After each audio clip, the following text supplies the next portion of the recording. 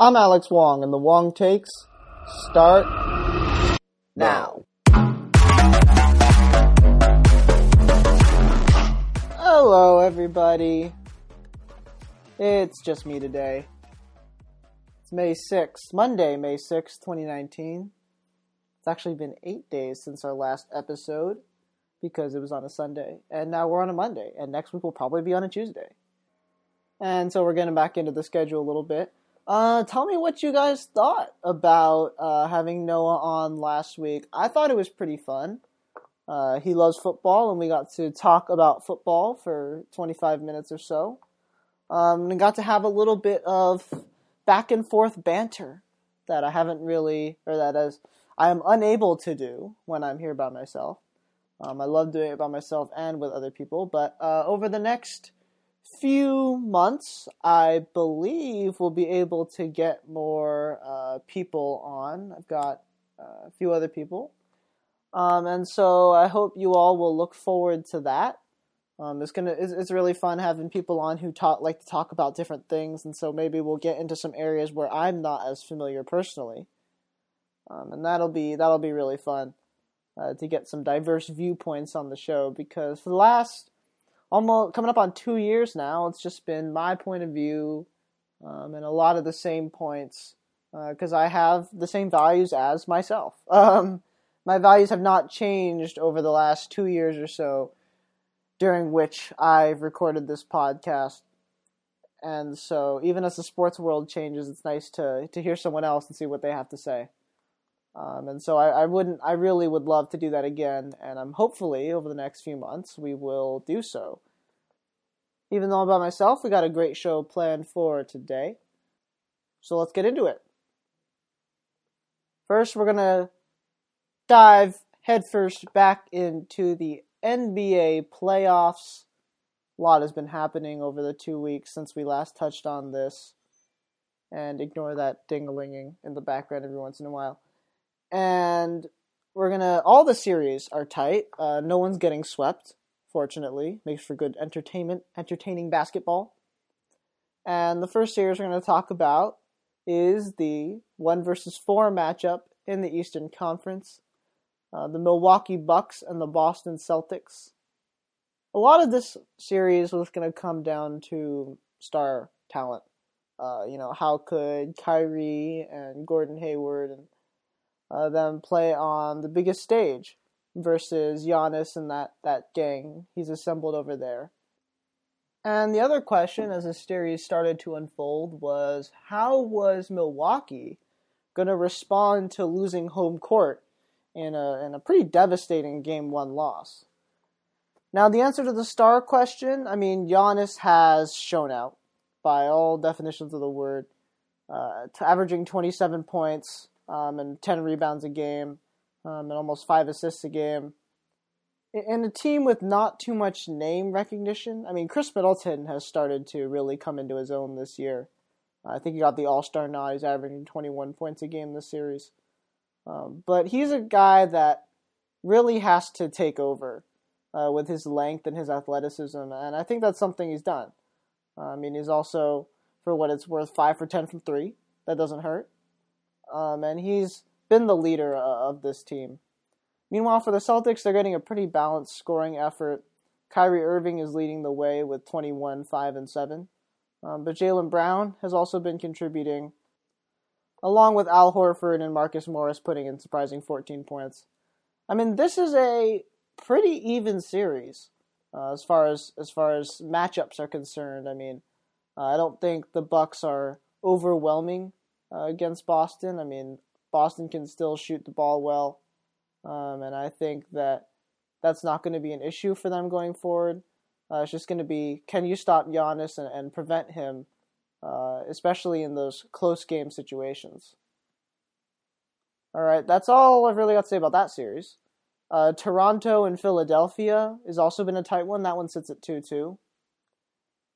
Now, when the Raptors went out and got Kawhi Leonard this summer, the main reason, I think, is, well, not the main reason, but one of the primary side effects of getting him was the clutch capabilities, because the duo of Lowry and DeRozan for all of their regular season greatness, were not known for coming through in the clutch, right? And so when you go out and get a guy like Kawhi, you're getting a guy that's won an NBA championship who already knows what you have to do to win. And Kawhi's been showing that throughout this series. I mean, he's led both teams in scoring, or tied for lead for both teams in scoring in all 4 games this series. In Game 1, he had, how many points? He had 45 points in Game 1, 35 in Game 2, 33 in Game 3, and then 39 in Game 4, in addition to leading his team in rebounds. He's just been a dominant presence. And also at the end of Game 4, hitting the clutch shot to not only win Game 4 and tie the series back up, but to take back home court and win in a tough arena to play. I mean, that arena in the playoffs is rocking. They haven't had a good 76ers team, or they didn't have them until the last couple of years, and they're really making the most of their efforts this year. And I think the Raptors this year have as good a chance. I think they're the favorites right now in the Eastern Conference, because none of these teams look particularly dominant. And I think the Raptors, with Kawhi and Pascal Siakam, who's averaging 20 points a game as well, and then if Lowry can get his shooting touch back a little bit, this is a team that has the potential to be really dangerous. And I think that's one team to watch for as these playoffs go on.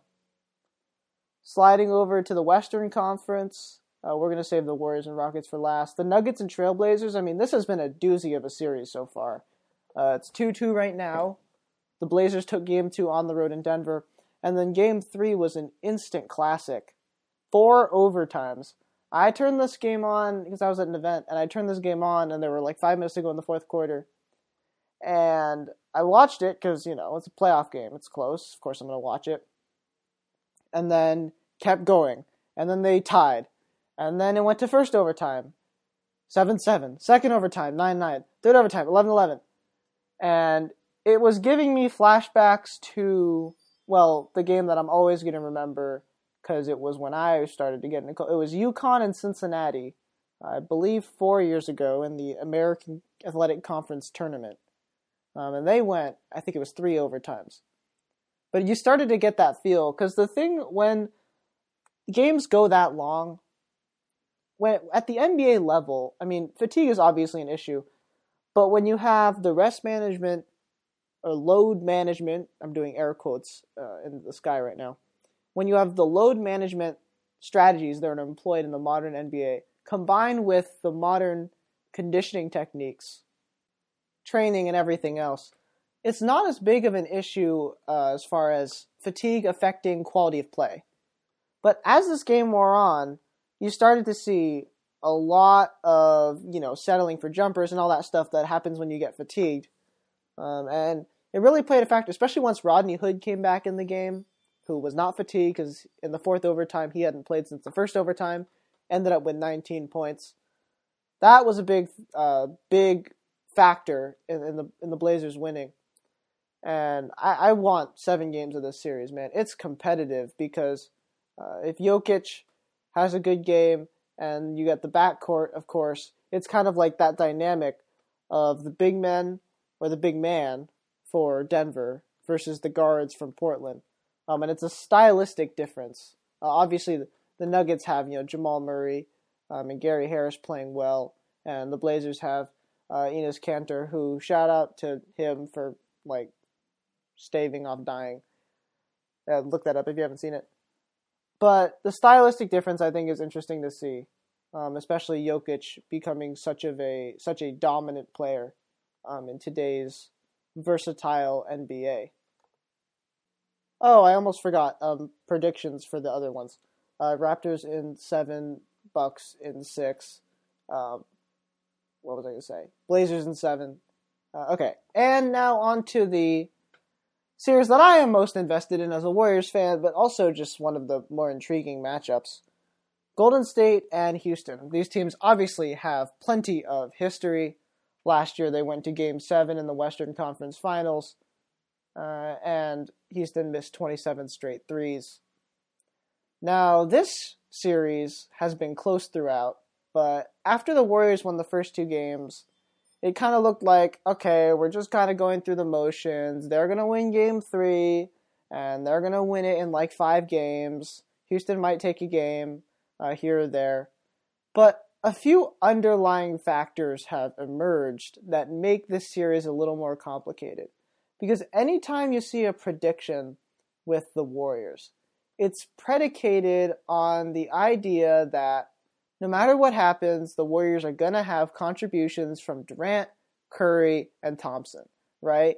And no matter what happens, that talent is going to ultimately carry them through.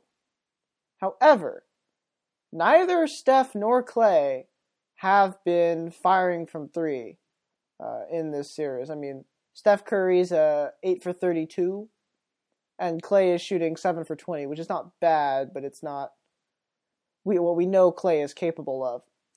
And as a result, Durant is carrying this team.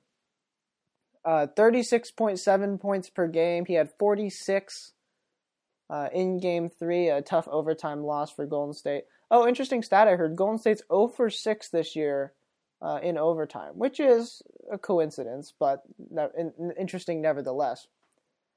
I think the Warriors will be able to come back in this series because Steph Curry is just too good.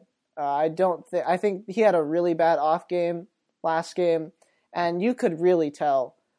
Once he missed that first layup, you could tell it was getting in his head. I don't know if it was his finger, which is healing, or whatever, but he was in his own head because the next layup, I mean, it wasn't even that close by layup standards.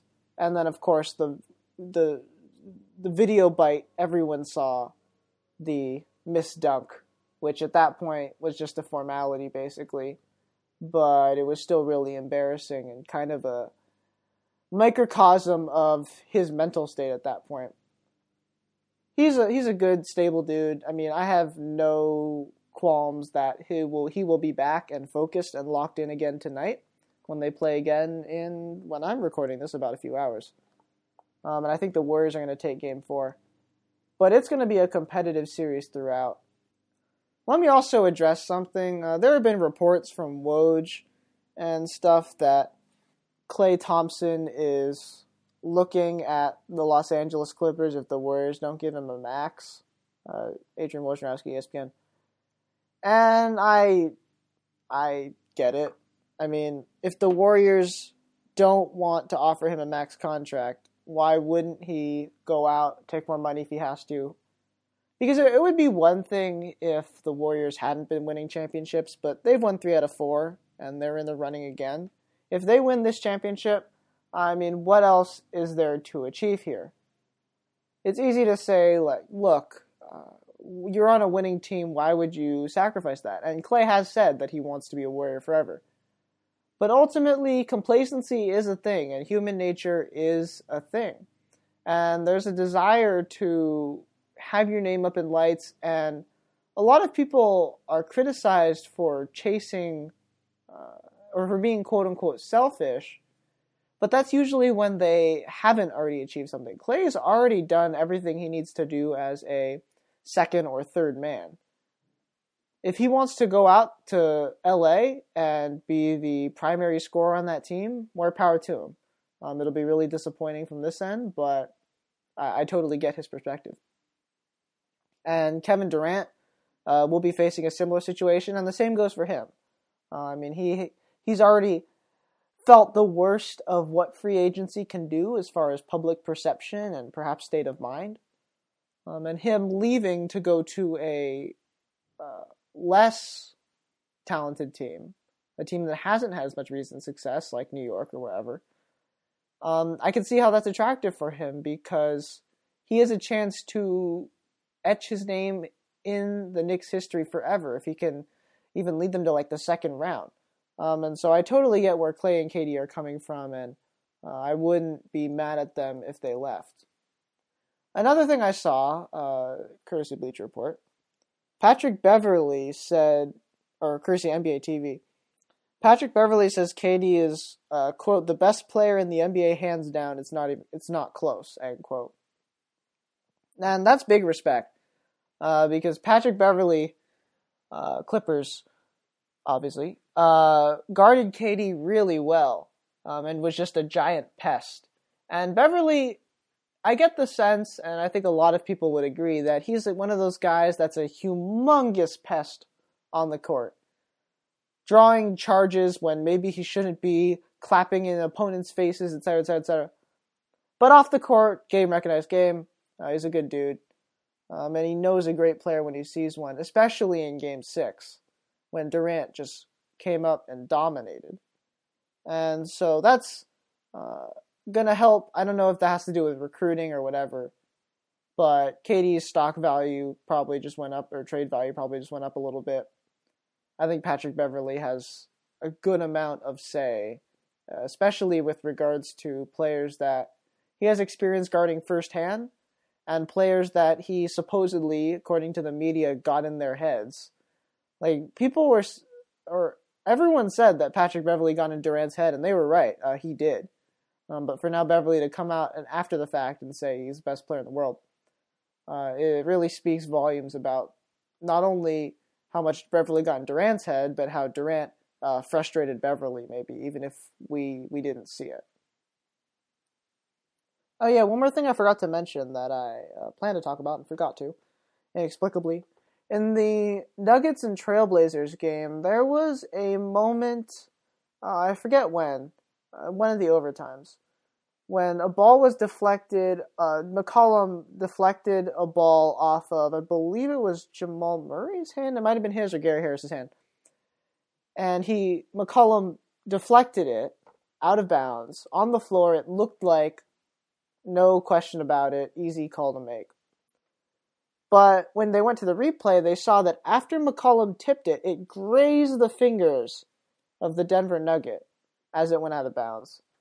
And I think this rule's got to change. I mean, it's the same thing that happened in the national championship game, where on the floor it looks like an obvious call, but when you slow it down a ton, it clearly enough that you have to overturn the call went off the person who's getting it deflected, their fingertips. And that rule's got to change, because there was actually, I'm going to talk about it a little bit later, but there was a lot of discussion after the Kentucky Derby of, would this be called differently under different circumstances, right? Would you make the same call late in the game as you would early in the game? And if that doesn't match up, one of those things has to change. And I think it's, in this case, replay has to change.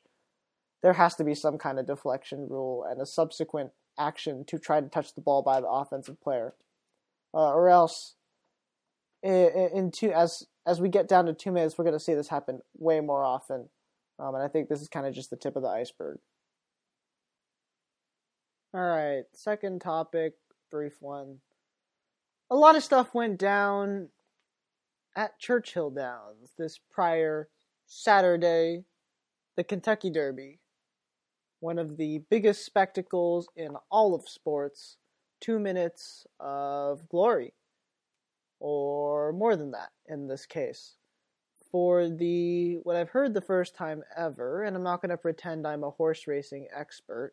Oh yeah, one of the things that I found funny is when sportscasters make, I guess, bad takes, a lot of people just don't really think about it because it's like a super common sport, and I've probably can be guilty of this one or two times. But when you get things like the Kentucky Derby or like fringe things like, for a lot of people, boxing or hockey, people just become experts in it all of a sudden. And I think it kind of illuminates that a lot of this industry that I am on the very, very periphery of is a lot of people are just kind of making this up as they go. And a lot of people, it's one thing to be knowledgeable about sports just from watching it all the time. It's another to be able to come up with good takes. That even if you don't know something or if you don't know a lot about a topic going in, you can do enough research and formulate an informed opinion. And I think that's a skill that goes kind of underappreciated with, say, the Stephen A. Smiths of the world or the Mike Wilbon and Tony Kornheisers of the world. The ability to formulate an informed opinion quickly, I think, is something that goes a little underappreciated. Well, not their payrolls. But anyway, for the first time ever, the horse that crossed the finish line first was not the horse that ended up winning, because after an appeal from the horse that finished in second, Maximum Security, the supposedly winning horse, was disqualified for interfering with other horses and stepping in front of them. And the slow-mo replay showed how potentially dangerous that could have been.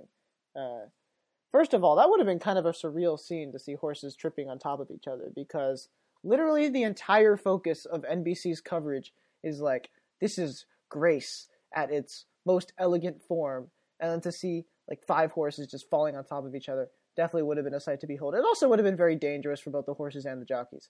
But nevertheless, that would have been something. Anyway, I'm not gonna tell you what I thought about the ruling because, well, let's be honest, I watch horse racing 3 times a year, the Triple Crown races, like many people, like most people. But I must say, it was really something to extrapolate the experience at other games or at other American sports, the experience of everybody watching the monitor and the replay and making their own judgment and holding their breath while the refs decide what happened and make a decision. It was kind of surreal to see that applied to horse racing, which is supposedly one of the purest sports. I mean, you don't need any technology to play it. There's no clock. There's no special equipment other than obviously the horse. I mean, this is one of the simplest sports there is, and yet we sat, just like any other American sport, watching a monitor for 15 minutes, waiting for some refs that we had no control over decide this ambiguous ruling. I think that was just remarkable to me. It's kind of an interesting scene with 150,000 people just standing there watching a monitor. But I mean, what I'm curious to see is if we see this in future races, because apparently this is a pretty freak thing. Like the horse just got spooked and jumped out of the lane, jumped out of its lane. But if we start to see more stuff like this, I mean, we might see some reform from the powers that be. But that's just an interesting thing. Also, one last thing from the Kentucky Derby. Shout out to the bugler. Every time I watch the Derby, I always get nervous as part of secondhand experience for the person who has to play the call to the post at the beginning. Because you've got millions of people watching at home, 100,000 plus in the stands. And to get out that first note must be tough. And also to tongue it right, because that tonguing is quick. But obviously that's a professional bugler. It's kind of humbling to hear them sometimes crack a few notes or not play everything with a perfect tone. Because it's even the professionals, even the best of the best, the people that are hired to do this type of stuff at the Kentucky Derby, they make mistakes too. Which is interesting and nice to see. But that's about all I've got to say about the Kentucky Derby this year. That's all I pretty much ever will have to say about the Kentucky Derby. But anyway, yeah, that's that. Lastly, I'm going to dive into another topic that I'm not the most familiar with, which is hockey. Because the Sharks have been doing some crazy stuff. I don't think I ever talked about it yet so far. But Game 7 against the Golden Knights was miraculous and crazy and anything you ever want in a sports match. There were dramatic swings of momentum, the Knights going up 3-0 in the third period and it looking over, and then the major penalty gets called, and then they score 4 in a row. I mean, if you haven't watched that, go and watch it, if not for the hockey, for the crowd, because the whole sequence of events takes place over the course of 10 minutes, and you can just feel the momentum building and building and building until finally this just crazy thing happened. This crazy 4 goals happens, and then everyone's going nuts. And then Marchessault ties it up, and then they go to overtime, and there's 18 minutes of just tense overtime.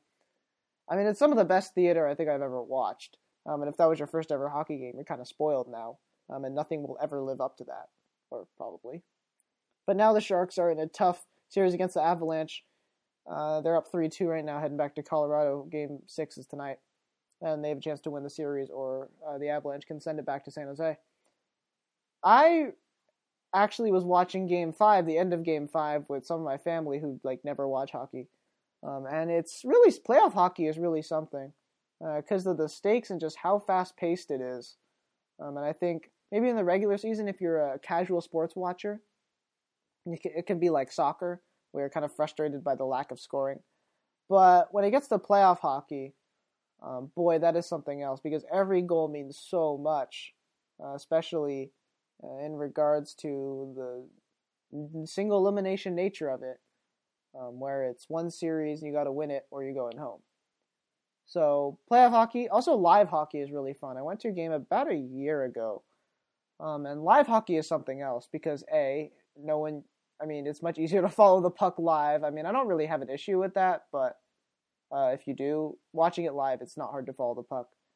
And also, just being in the crowd is always a good experience for any sport, whether it be hockey or baseball or basketball or soccer. It's always more exciting to be in the crowd and having fun with everyone else. And that's something that I'll probably never forget. Quick take. DeMarcus Cousins expects to play this season, returning from his quad injury. Rob Goldberg, Bleacher Report. DeMarcus Cousins would do wonders for this team right now. Because, honestly, okay, I'm not going to overreact a ton, but there are times when Golden State's offense is not clicking and being the miraculous pill to end all bad things that it often is. It can be ugly at times, because when they can't shoot and their whole offense is built on movement around the perimeter and spreading the floor, it can look like they're getting forced shots a lot of the time, or taking mid-range jumpers with players that shouldn't be as much, like Draymond or sometimes Andre.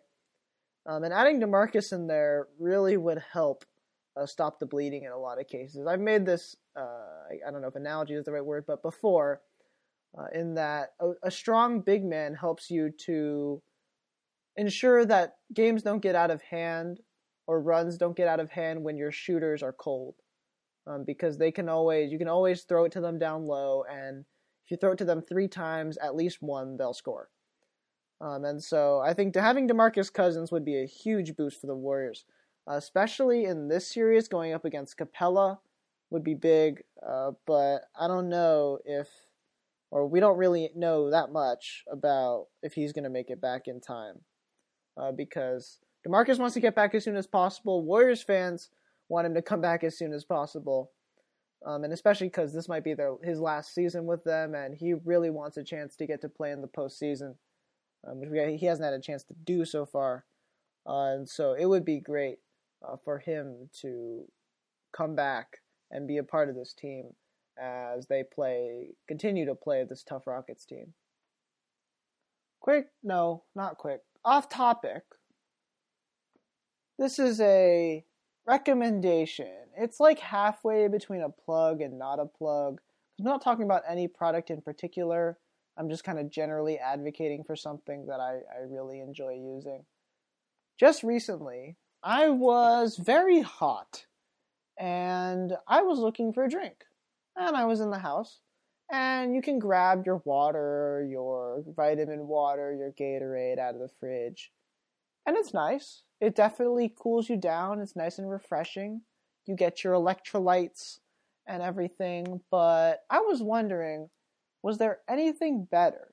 And I recalled that a few years ago, and I had kind of stored it away, but I had this slushy maker. And all it is, at least this specific slushy maker, all it was, you have to take a drink that has some sugar, because it has to congeal in a certain way, and it has to have sugar, or else it tastes kind of gross. And you put it in this kind of cup-ish thing with these ice packs lining the inside, and you squish it for a few minutes. And it turns into a slushie. Now, this one I couldn't really do because it's like 5 years old, and so the ice was kind of like bad. So I had to just take it and put the drink in the freezer for about an hour. But it made this nice looking slushy thing. And this slushy thing does wonders for multiple reasons. 1, it is colder than your traditional drink because it's been in the freezer forever. And so it is more refreshing. Number 2, it has more of a, well, actually, no, I'm going to do this one first. Number 2, you can drink it with a spoon or eat it with a spoon. And so consequently, you can eat it slower and you can savor it more. Because if you just buy a smoothie from Jamba Juice and you sip it, it'll last you a little while. But you get this thing, even if you only have like 7 ounces of drink, it lasts as a smoothie for like 5 minutes. And so that's great. 3, there's a sense of pride that comes from making your own drink, I think. And it really lightens up the taste buds. And you really get a sense of, I made this. This tastes good because I made it. And I said number 3 like there was more on this list, but there are not. Those are the reasons that I recommend getting your own smoothie maker. They're cheap and they work. Thank you so much for listening to the podcast. As always, bit.ly/TheLongTakes, patreon.com/TheLongTakes, at gmail.com. Rate and subscribe on iTunes and Google Play. Send questions, leave voicemails. Thank you so much for listening, and I will see you next week.